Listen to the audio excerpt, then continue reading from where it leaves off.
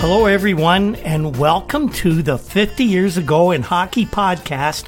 This is episode 92 in our series, and who would have ever thought we would get up to a number like this? I'm your host, Rick Cole, and each week right here on the Hockey Podcast Network, we take a trip back in time to bring you all the hockey news from 50 years ago, exactly as it happened, in the words of some of the greatest sports writers of all time. And this week, we are in the time period from July 26th to August 1st, 1971. DraftKings Sportsbook, it's not only my favorite sportsbook, but also America's top-rated sportsbook. Speaking of America and Canada, of course, too, our top athletes right now are over in Tokyo competing for gold medals. And DraftKings had a medal-worthy offer just for our listeners. Listen to this. Place any pre-event wager of $1 to be eligible to cash $100 in free credits if America wins any medal this year. That's 100-1 odds on an American athlete to stand on the podium and receive a gold, silver, or bronze medal this week at the Olympics. 100-1 odds on an offer like this doesn't come around often, so sign up for DraftKings Sportsbook now and get in on all the action. I love using DraftKings Sportsbook. It's easy to navigate, has plenty of instructions for new bettors, and nearly limitless ways to get in on all the action. My friends, lots of people that I know in the sports world have been loving DraftKings Sportsbook, and I know you will too. Download the top-rated DraftKings Sportsbook app now and use promo code THPN, that's THPN for the Hockey Podcast Network, when you sign up to turn $1 into $100 in free credits if America wins a medal. That's code THPN to turn $1 into $100 in free credits. This is for a limited time only at DraftKings Sportsbook. You must be 21 or older, New Jersey, Indiana, Pennsylvania only. New customers only. Restrictions apply. See DraftKings.com/sportsbook for details. And if you have a gambling problem, call 1-800-GAMBLER or in Indiana, 1-800-9-WITH-IT. In addition to DraftKings, we're also sponsored by Newspapers.com, the world's largest online newspapers website where you can get into literally tens of thousands of newspapers that they have on file. We get most of our research from that fine website. We're also sponsored by the Breakwall Brewing Company in beautiful downtown Port Colborne, now fully open for customers. I had lunch with my family there yesterday, and it was absolutely wonderful. If you like what we do here each week and every day on Twitter, just about every day, even in the summer, please go to patreon.com/hockey50years and subscribe to this podcast. Subscribers not only get early access to each week's free podcast, but we have some really neat stuff and special content available only to our subscribers. We get a chance to go into great detail each week when we put out these special shows, actually a couple times a month, and we get to tell our stories in just a little more detail and a little more depth. That's patreon.com/hockey50years to subscribe.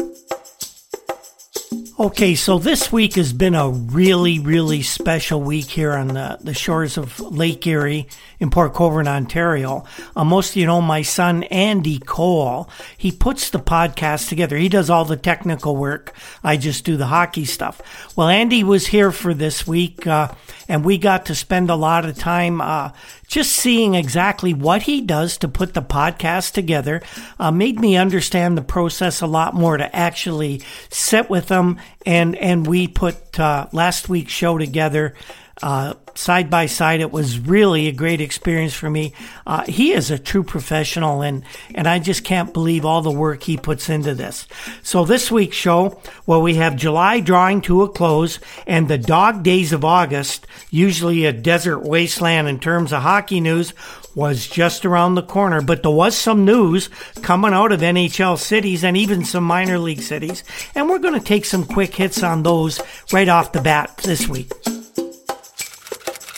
One Vancouver Canucks defenseman left hospital this week and another was admitted. Barry Wilkins, who played the 70-71 season with the NHL Canucks, was released just before the week began on Saturday following emergency surgery for kidney stones. And man, that must have been painful. Jim Hargraves, the Canucks number 2 draft choice in the 70 June amateur draft, which was the Canucks' very first amateur draft, he entered Royal Columbian Hospital as the week began on Sunday to undergo surgery early in the week on ligaments in his ankle. Hargraves missed more than a month last season because of leg injuries, and he played for the Canucks American League farm team in Rochester, New York, well known to everybody in this area, the Rochester Americans. Meanwhile, General Manager Bud Poile of the Canucks informed us he's beginning contract negotiations this week with Vancouver residents Orland Kurtenbach, Wayne Mackey, and goalie Dunk Wilson. National Hockey League fans in the United States and those like me who live near the border in Canada will be happy to find out that the Columbia Broadcasting System has announced that it will televise 12 regular season contests in the NHL during the 1971-72 season starting this fall, and they will be televising Stanley Cup playoff games. CBS begins its 6th straight year of NHL coverage on Sunday, January 9th, and after omitting Super Bowl Sunday on the 16th, why wouldn't they? They'll resume telecasts January 23rd and every following Sunday through April 2nd. Playoff coverage will begin Sunday, April 9th and continue through May 7 to 14, depending, of course, on the length of the Stanley Cup playoffs. Detroit Red Wings general manager Ned Harkness informs us this week that 2 players, former Blues defenseman Bob Wall and right wing Doug Volmar, have signed contracts for the upcoming season. Bob Wall, now 28, former Hamilton Red Wing I enjoyed watching in junior. He was acquired with forward Ab McDonald 2 months ago as part of the deal that sent Carl Brewer's rights from the Red Wings to the Blues. Doug Volmar is a former Michigan State All-American hockey player, and he led the American Hockey League last season in goals with 42. At Harrison, New York this week, Bobby Russo of the New York Rangers beat Vancouver Canucks Dale Talon on the second hole of a sudden death playoff to win the 6th National Hockey League golf tournament held in that area. The two were tied at a score of 75 at the end of 18 holes. Both parred the first playoff hole. Russo then parred the second, while younger Talon took a bogey, and that gave Bobby Russo the victory. A little sad note this week. A lot of people like this guy. Ken Campbell was the director of player personnel for the Chicago Blackhawks of the National Hockey League, and he passed away on his farm this week when the tractor he was driving turned over. He was 47 years old. Campbell was using the tractor to try and remove a stump when the tractor suddenly flipped over and it pinned him underneath. Ken was a native of Montreal and was a standout high school football and hockey player, and he was a teammate of Doug Harvey. He played left wing for the Pembroke Lumber Kings of the Northern Ontario Hockey Association, and in 1957 he became a player coach with the Troy Bruins of the International Hockey League. When the franchise was shifted to Greensboro, North Carolina the next season, he moved there as a full-time coach. In 1960, Ken went to St. Catharines as coach of the OHA Junior A Teepees, and in 64, he became the director of player personnel and chief Eastern Canada scout for the Chicago Blackhawks, for whom he worked until the time of his passing. For the past 3 years, he had also been the general manager of the Dallas Blackhawks of the Central Hockey League. Ken, a lot of people didn't know, was also the part owner of the St. Catharines junior team, but sold out to his partner Fred Muller at the NHL meetings in Montreal just this past June. They've had a lot of sadness for the Campbell family. A son, Randy, enlisted in the U.S. Army, and he was only 20 years old when he was killed in action in Vietnam in 1966. Bernie Boom Boom Geoffrion is going to play hockey once again. No, the Boomer wasn't planning on a playing comeback in the NHL, but he was going to suit up again for Montreal Old-Timers against the Rangers this week with Gilles Villemure, who was actually going to play in the exhibition game as well. This was a Pro-Am game that was scheduled at Skateland in New Hyde Park, Long Island. Among the visiting players from Montreal who'd be playing were Yvan Cournoyer, Pierre Jarry, who's a Rangers top farm prospect, and New York will have Rod Gilbert, Brad Park, Gilles Villemure, and Pete Bostwick, who's one of the country's top amateur stars and actually not a bad hockey player as well. A good time was had by all at this game. The score, we really don't know. Didn't matter. The Philadelphia Flyers are taking a rather unique approach to their training camp this summer. They're starting out in Ottawa, and then on September 28th, they're moving to the University of Pennsylvania, and they're going to train there until the season opens on October 9th. General Manager Keith Allen called the Ottawa and Pennsylvania facilities two of the finest in the entire National Hockey League. Allen cited the ice conditions at the Penn facilities as outstanding, excellent, especially in the warm conditions. Penn's new skating pavilion is the home ice of the Ivy League University of Pennsylvania hockey team. I had a good friend from Dunville High School who graduated, and he went to the University of Pennsylvania, a fellow by the name of Paul Daigle. Paul passed away this week. I remember him fondly playing with and against him over the years. He actually played a year or so in the Maple Leafs organization after he graduated from university, became a lawyer, and had a very successful career, and we're going to miss Paul Daigle. Ren Blair, the general manager of the Minnesota North Stars, said this week that Murray Oliver, the veteran center who held out for the first two games of the North Stars 70-71 season, has already agreed to his 71-72 contract. He will be not a holdout this year. Blair said Murray got a nice raise for what he did last season. We sat down for a while and it worked everything out. It was quite a contrast from what we both went through a year ago. Glad to see Murray Oliver getting recognized for the fine work he's done in the NHL. He got a raw rap from Stafford Smythe, owner of the Maple Leafs, who actually called his player a loser at one point, and I'm glad Murray found some happiness with the North Stars. Had another little update from the Canucks that we missed early in the week. Later on in the week, we learned that the Canucks were trying to arrange a working agreement with the Seattle Totems of the Western Hockey League to send about 6 players, half a dozen players, to Seattle for the season, in addition to their Rochester farm team. What the Canucks want to do is have a few players within quick traveling distance in case they need an emergency call-up. So that's what Bud Poile is doing. And also during the week, he visited Montreal to talk to 3 young amateur draft picks, Jocelyn Gavermont, Bobby Lalonde, and Richard Lemieux, and of course, their lawyers. And we're speaking of the Western Hockey League, by the way. Did you ever wonder why the Western Hockey League never lasted beyond this time period? In a few years, it's going to be gone. Speaking now in 1971. There were many factors that led to the Western Hockey League's demise, not the least of which was the World Hockey Association, which at the point in time we're talking about right now was just starting to make noises about becoming a reality. In the 60s, the Western Hockey League actually made noises. There were plans afoot.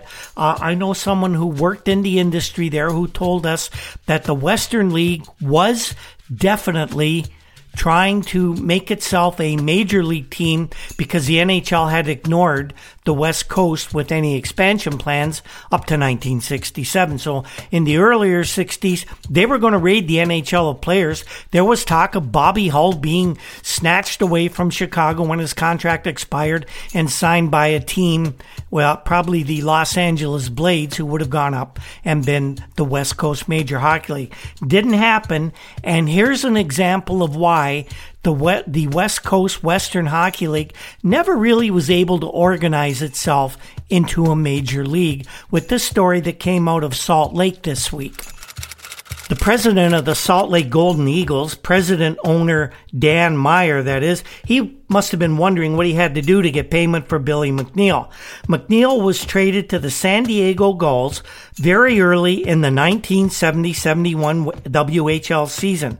What a lot of people didn't know is that Salt Lake was supposed to get a veteran winger by the name of Fred Hiltz, well known in minor league hockey circles. They were supposed to get him from San Diego in a straight swap for McNeil, but Hiltz failed to pass his medical, as it turned out, so he never did report to Salt Lake, but McNeil played the rest of the season for the Gulls, and Salt Lake got nothing in return for the player. Gene Konisewicz, the 29-year-old who was then president of the Western Hockey League, was informed of the situation, and he established a deadline for the San Diego Gulls to make some type of reparation, some type of restitution, either another player or money to Salt Lake. But the deadline that Konisewicz set passed with no compensation being directed towards Salt Lake. So now a new deadline of August 1st was set by the new league president, Bill McFarland, but San Diego once again has taken no action, and the deadline passed with no compensation going to Salt Lake once again. This is just unconscionable. This could not happen in any organization that purports to be somewhat professional or even major league. And it's little things like this that added up that cause splits between the clubs, not the unity a league that wants to promote itself needs. And the WHL finally went by the wayside, and in the coming years we'll cover all of that along with the rise of the WHA. Now here's a story that I viewed with great interest back in 1971. Clarence Campbell, the president of the National Hockey League, and Alan Eagleson, the executive director of the NHL Players Association, announced this week that Edward J. Houston had been named arbitrator in all salary disputes between players and their teams for the 71-72 season. Ed Houston is an Ottawa lawyer, and he begins his duties on August 10th, a month before the NHL training camps open.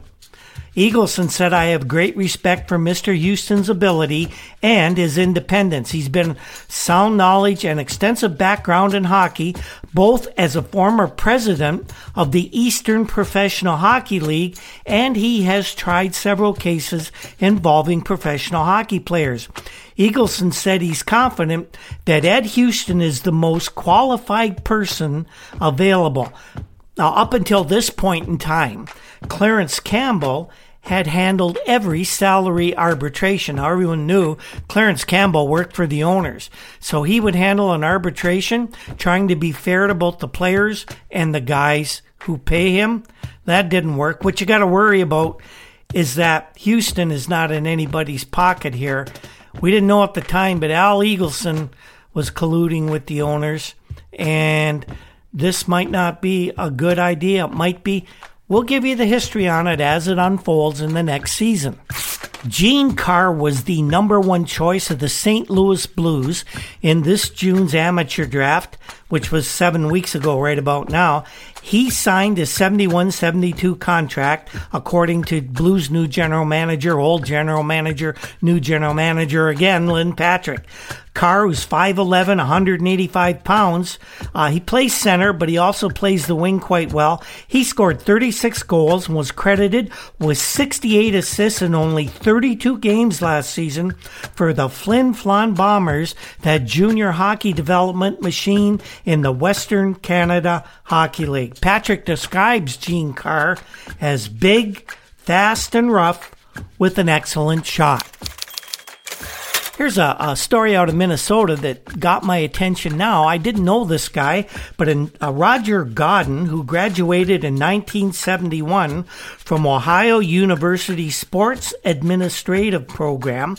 He's a native of Eveleth, Minnesota. He has been named Executive Director of the United States Hockey Hall of Fame. Now, the U.S. Hockey Hall of Fame is located in Eveleth, and it will honor American greats, and it's been endorsed by the U.S. Amateur Hockey Association. Roger Godden 50 years later, is a member of the Society for International Hockey Research, of which I'm a member as well. He's a great hockey historian. He had the interest in hockey history in 1971. He has done some amazing work over the years. I'm proud to say that I've met Roger. I know him a bit. He's a wonderful guy, and this is where it all began for Roger Godden. Here's a story out of Columbus, Ohio. Long before the Blue Jackets became into existence, the Columbus Seals, a new team in the International Hockey League, which is kind of described as a semi-pro league, but the players are paid. It's their job. They named their coach this week. It's Terry Gray, who last year was the coach of the Montreal Voyageurs of the AHL. Gray is a 33-year-old veteran player, and I don't think he's going to play in Columbus this year, but he did play in the NHL with Boston, Los Angeles, and the St. Louis Blues. The Columbus Seals are, of course, going to be a farm team for the California Golden Seals. Here's a story out of Boston. The Bruins seem to be having trouble getting players to sign their 71-72 contracts, and owner Weston Adams Jr. was worried there might not be enough available bodies for training camp, according to this report from Jerry Nason of the Boston Globe. Jerry writes that 20 days before training camp, the Bruins officially don't have enough hockey players to beat the old Arlington Icehouse Six. The focus on the big pack negotiations with their Majesties Oren Esposito has camouflaged the fact that all the Bruins are looking for a lot more dough than they earned last season, even though they had an alarming lack of playoff success. A signed contract for 71-72 right now at 150 Causeway Street in Boston could actually be a collector's item. There are so few of them.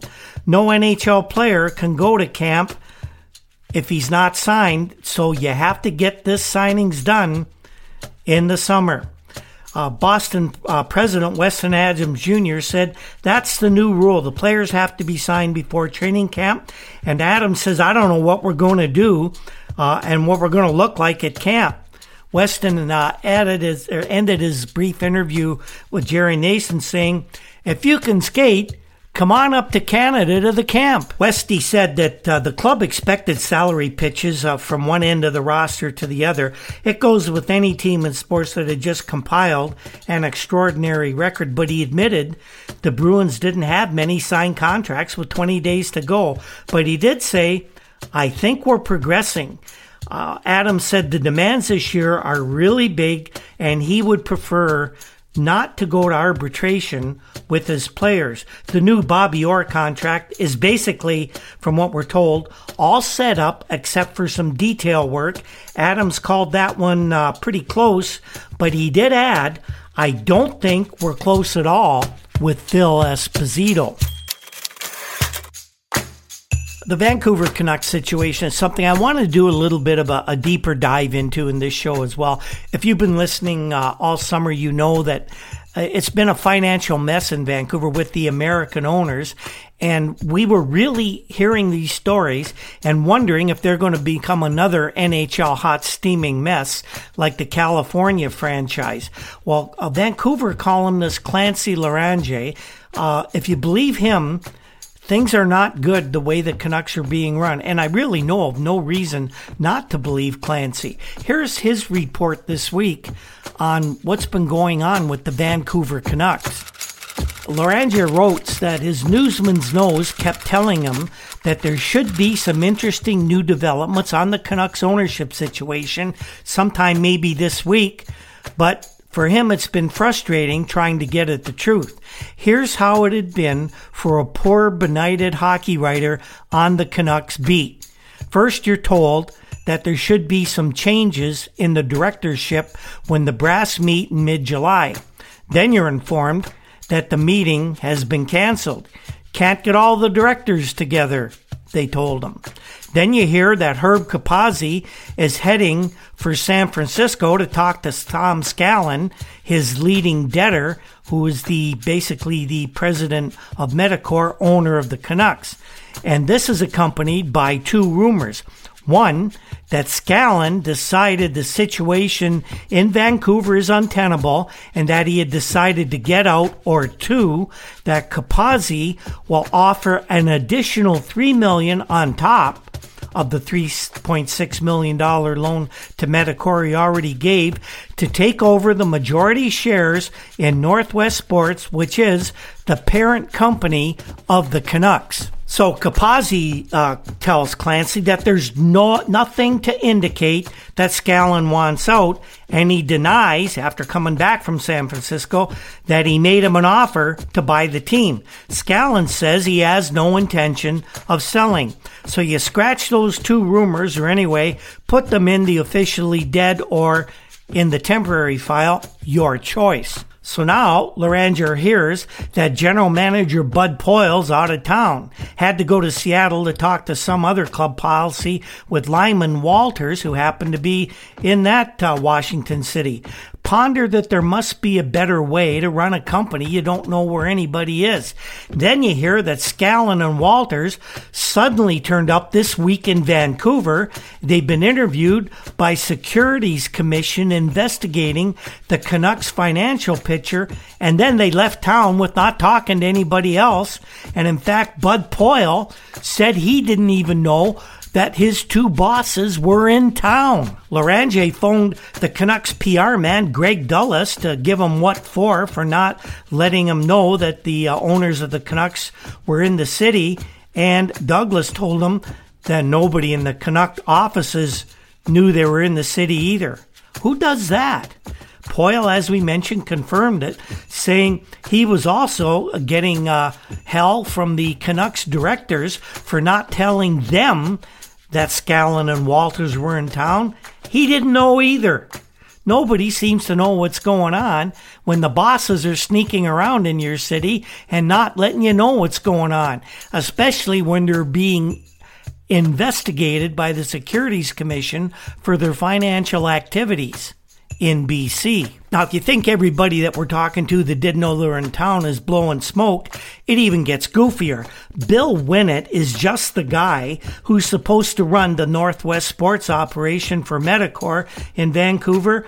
He hadn't seen them, and he didn't know they were in town either, and he was very believable. Ponder once again that there has to be a better way to run a business, especially one as high profile and complex as a National Hockey League franchise. Now, here's the kicker.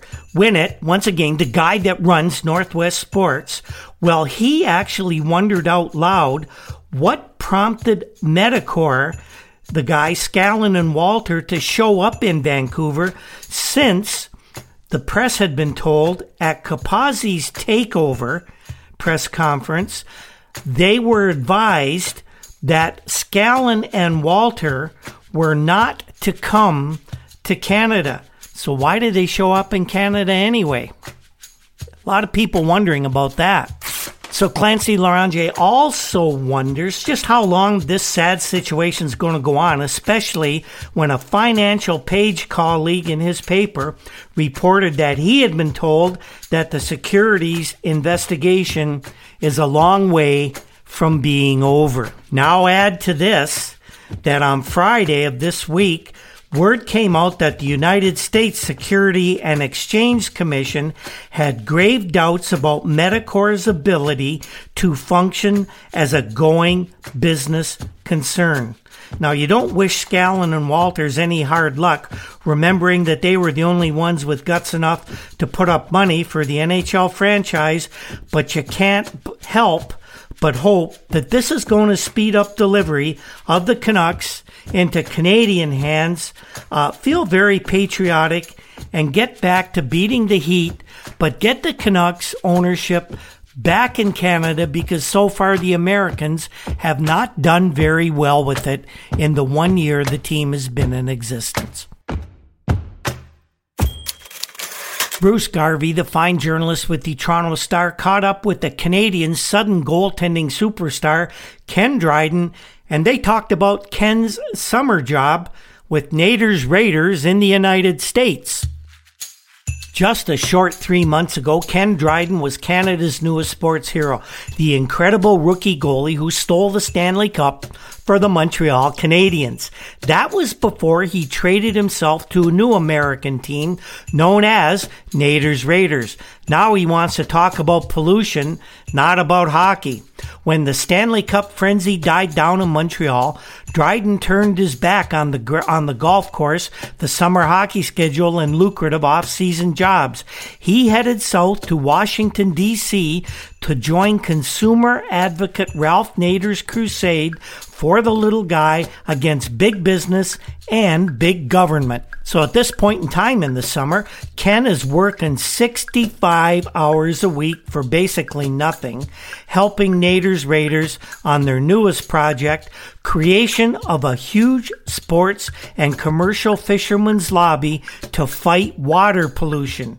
Dryden, his brows knitting together in intensity, dodged the locker room banner and talked about Nader, the battle against pollution, his law studies at McGill University, and the, quote, new athlete who is emerging with a public backlash against the traditional monosyllabic dumb jock image. The new athlete is Joe Namath, movie star, swinger, businessman, and quarterback of the New York Jets. The new athlete is Muhammad Ali, the political activist and former world heavyweight boxing champion. And this new athlete is Ken Dryden, the 23-year-old hockey star with a modest Fu Manchu mustache, longish hair, bell-bottom pants, and a burning social curiosity and concern. Ken admitted to Garvey that 20 years ago, his consuming interest in a career in public interest law would probably have been out of the question if he'd wanted to mind the Canadian goal for half the year, or at least for all the playoffs this year. Hours and hours of traveling in a train would have clipped his academic wings, even if a sports organization would have then been a revolutionary idea 20 years ago. Ken says athletes today are much better educated too, and there's a greater emphasis on social issues. Salaries are much better, and you don't have to work in the summer as a hockey player anymore. Nowadays, a team has one common interest, and individuals all have private interests of their own. Ken says you have to have these private interests, otherwise you'd just be bored to death with the grind of pro hockey. It would drive you nuts. Dryden's interest centers around his law studies.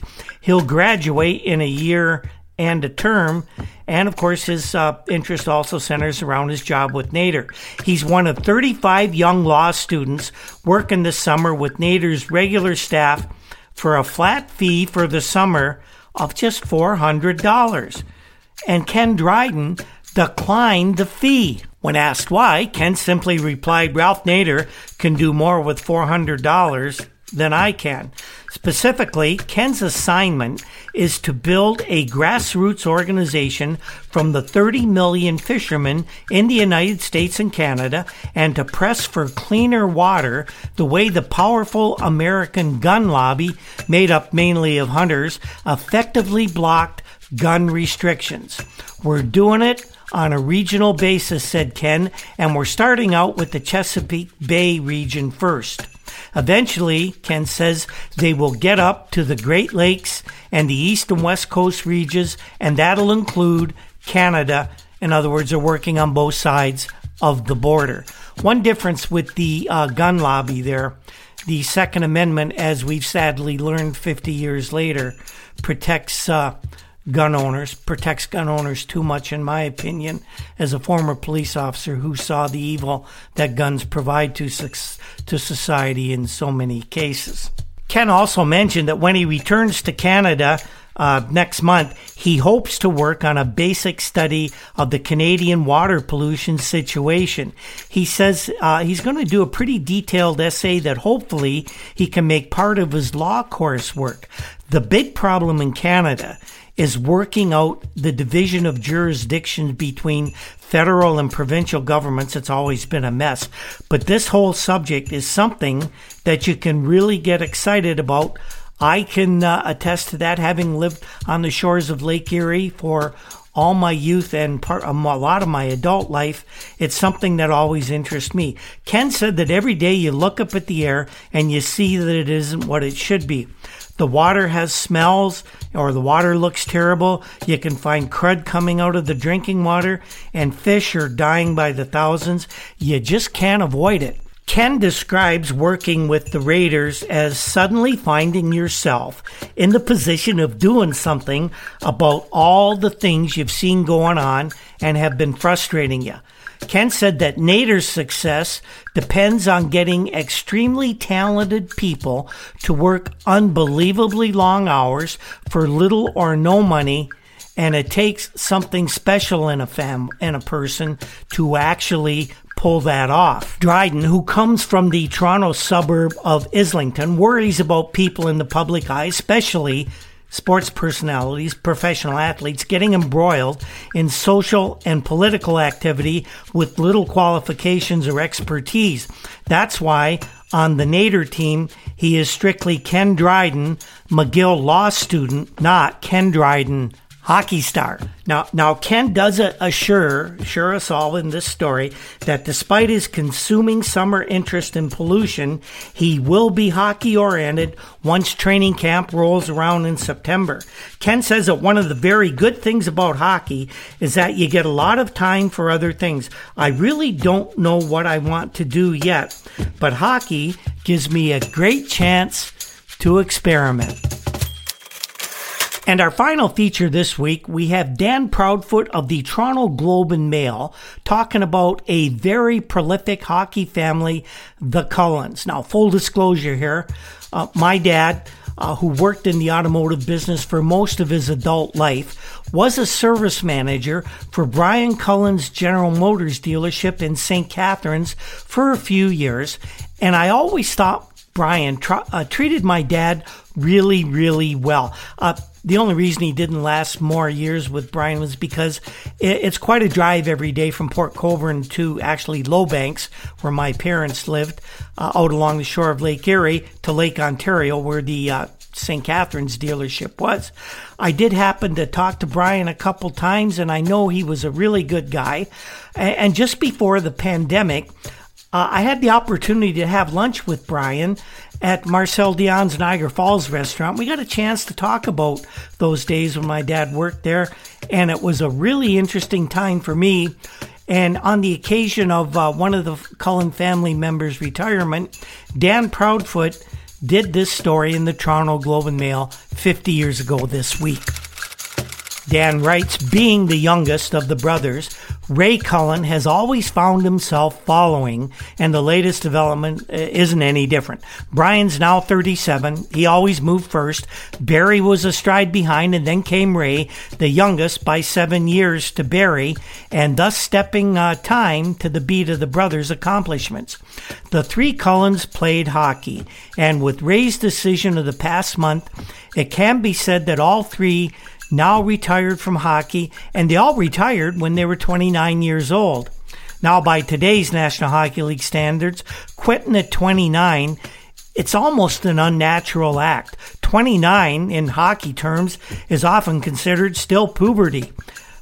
Quitting then just isn't heard of. Moreover, Cullen's decision brings to an end 2 decades in which the Cullen family name was prominent, either in professional hockey or the junior league that feeds the pros. So what happened? Well, Ray Cullen played last season with the Vancouver Canucks, but he says himself that he didn't play very well. Then hockey's draft last month left him with all the damaged status of a bruised apple in a ripe, unpicked orchard. The drafts do things to guys' summers, all right. Guys like Guy Lafleur or Marcel Dion, top picks from the juniors, they contemplate imminent incomes measured in the tens of thousands. Guys like Ray Cullen gotta wonder what happened. You have to think when you're not protected and there are 14 teams in the league and none of them want you, I kind of expected that I might have been traded before the draft, but I didn't. I didn't expect not to be selected. Rochester, Vancouver's team in the American League, finally took me in the reverse draft, says Ray. Now, the way the wife and I look at it, we have 5 boys, 3 of them are in school, and just last year we bought a house in Niagara-on-the-Lake, so we don't want to move around anymore. And who could blame them? Ray also says that he wonders why at 29 he should go back to the minors and kick around there for 6 or 7 years or maybe longer. And he knows he could. He knows he could play minor league hockey and be reasonably successful. And then think, well, Ray says maybe at 38, I'd find out I'm through. And even if I saved my money, what could I turn to at 38 years old? Now, don't be misled. Ray Cullen has no complaint with hockey in general. It's simply that he believes now is the time to get out for his own benefit. He has come to the same conclusion as did his brothers before him. I think that maybe we all saw things through Brian's eyes. Some guys stick with hockey just as long as they can, but maybe we have the confidence in ourselves that we can do other things. Today, Brian operates his own Chevrolet Oldsmobile Cadillac dealership in St. Catharines, and Barry has the same sort of GM corner store in the city of Guelph. Ray tells us that he's considering several possibilities, and entering an auto leasing business is one of them. That's how Brian and Barry got started, and of course he would have great mentors in those 2 guys. As one of hockey's brother acts, the Cullens will not be remembered along with the Conakers, the Bentleys, the Mahavliches, and the Espositos. But the Cullens did leave their marks, not the least of which remain in St. Catharines, where the family moved from Ottawa so the sons could play first-line Junior A hockey. Brian scored a record 68 goals for the St. Catharines Teepees in the 1953-54 season, and that record stood until just this past season. Barry also played for the Teepees, and he was Rookie of the Year in the Western Hockey League when he turned pro in 1955-56. The only notable NHL year for the older brothers, however, was 57-58 when they both played for the Toronto Maple Leafs. Brian scored 20 times and Barry 16 for the Leafs.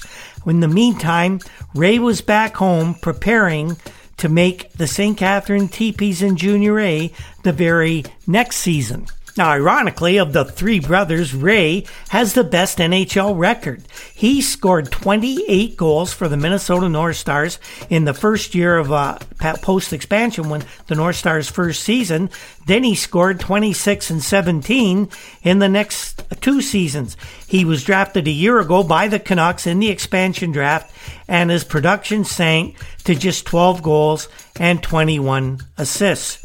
Ray says, I wasn't that great of a hockey player once I got out of junior hockey. I never thought I'd really make it to the NHL. I thought it was out of my reach, but I thought it would be possible to have a pretty darn good career in the minors. Expansion, of course, changed all that for Ray. The one thing Ray had going for him, of course, was that everywhere he played, he scored. He was not a great skater. Brian's problem, too.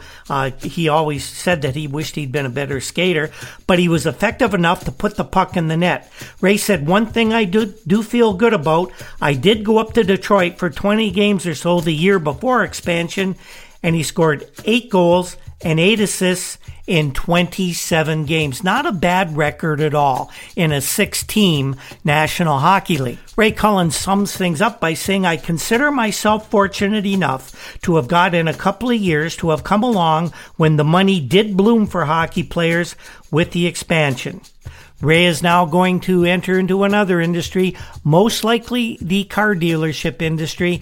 He's got 2 great mentors in Brian Cullen and Barry Cullen, and I can say from having known Brian Cullen, he's a great guy, and he would certainly take care of his younger brother, Ray. So that is this week's show, everyone. We're in the dog days of summer, but we still got some good hockey content, I think, for you. What did we learn this time around? Well, we learned that the Bruins, on the heels of their most disheartening playoff loss in recent memory, are now having trouble getting some of their superstars under contract. We found out just how Canadians' new goalie Ken Dryden is spending this offseason, a very interesting offseason for the young, recently developed superstar. And we learned that there is a real danger that the Vancouver Canucks, if they continue on their current path, might become as big a mess as the California Golden Seals. Let's hope that doesn't happen. So next week, we've got a little bit more news. The news is a little harder to dig up for next week, but we do have a complete line of the North Stars asking for a combined salary of $100,000, and we've got that story. We'll learn a bit about Ed Houston, who we talked about this week, the new arbitrator for salary disputes in the NHL, and we'll get an update from Kevin Walsh of the Boston Globe on the status of Bobby Orr and Phil Esposito's contract negotiations. That's all next week on the Hockey Podcast Network. The 50 Years Ago in Hockey Podcast is produced by Andy Cole. I can't thank him enough for what he does. After sitting with him this week and watch him put the show together, I am even more amazed at just how professional and how proficient this guy is with the technology and with broadcasting in general. I can't thank him enough for all his hard work. The very popular Juno-nominated Toronto indie rock group, the Rural Alberta Advantage, provides our intro and outro music. They're starting shows again. They've got one coming up in Edmonton within the next couple weeks, an outdoor concert. You ever get a chance to see him perform live, don't miss the opportunity. Other music and sound effects in the podcast are written, produced, created by Andy Cole as well. Our research, of course, comes from files from the Toronto Star, Toronto Globe and Mail, and, of course, the many fine publications found at newspapers.com. You can find us every day during the hockey season on Twitter at @Hockey50Years. We're on Facebook under the 50 Years Ago in Hockey, also on Instagram with that number. We have a WordPress site, hockey50yearsago.com. You can get the podcast at any of your favorite podcast apps or simply go to the Hockey Podcast Network in order to listen to each show. Thanks again to everyone who tunes in every week. We're having a lot of fun. It won't be long now until the 1971-72 season gets underway. We'll have all the news from that, including a lot of deep dives into the formation of the World Hockey Association. And on that note, we will see you next time. When the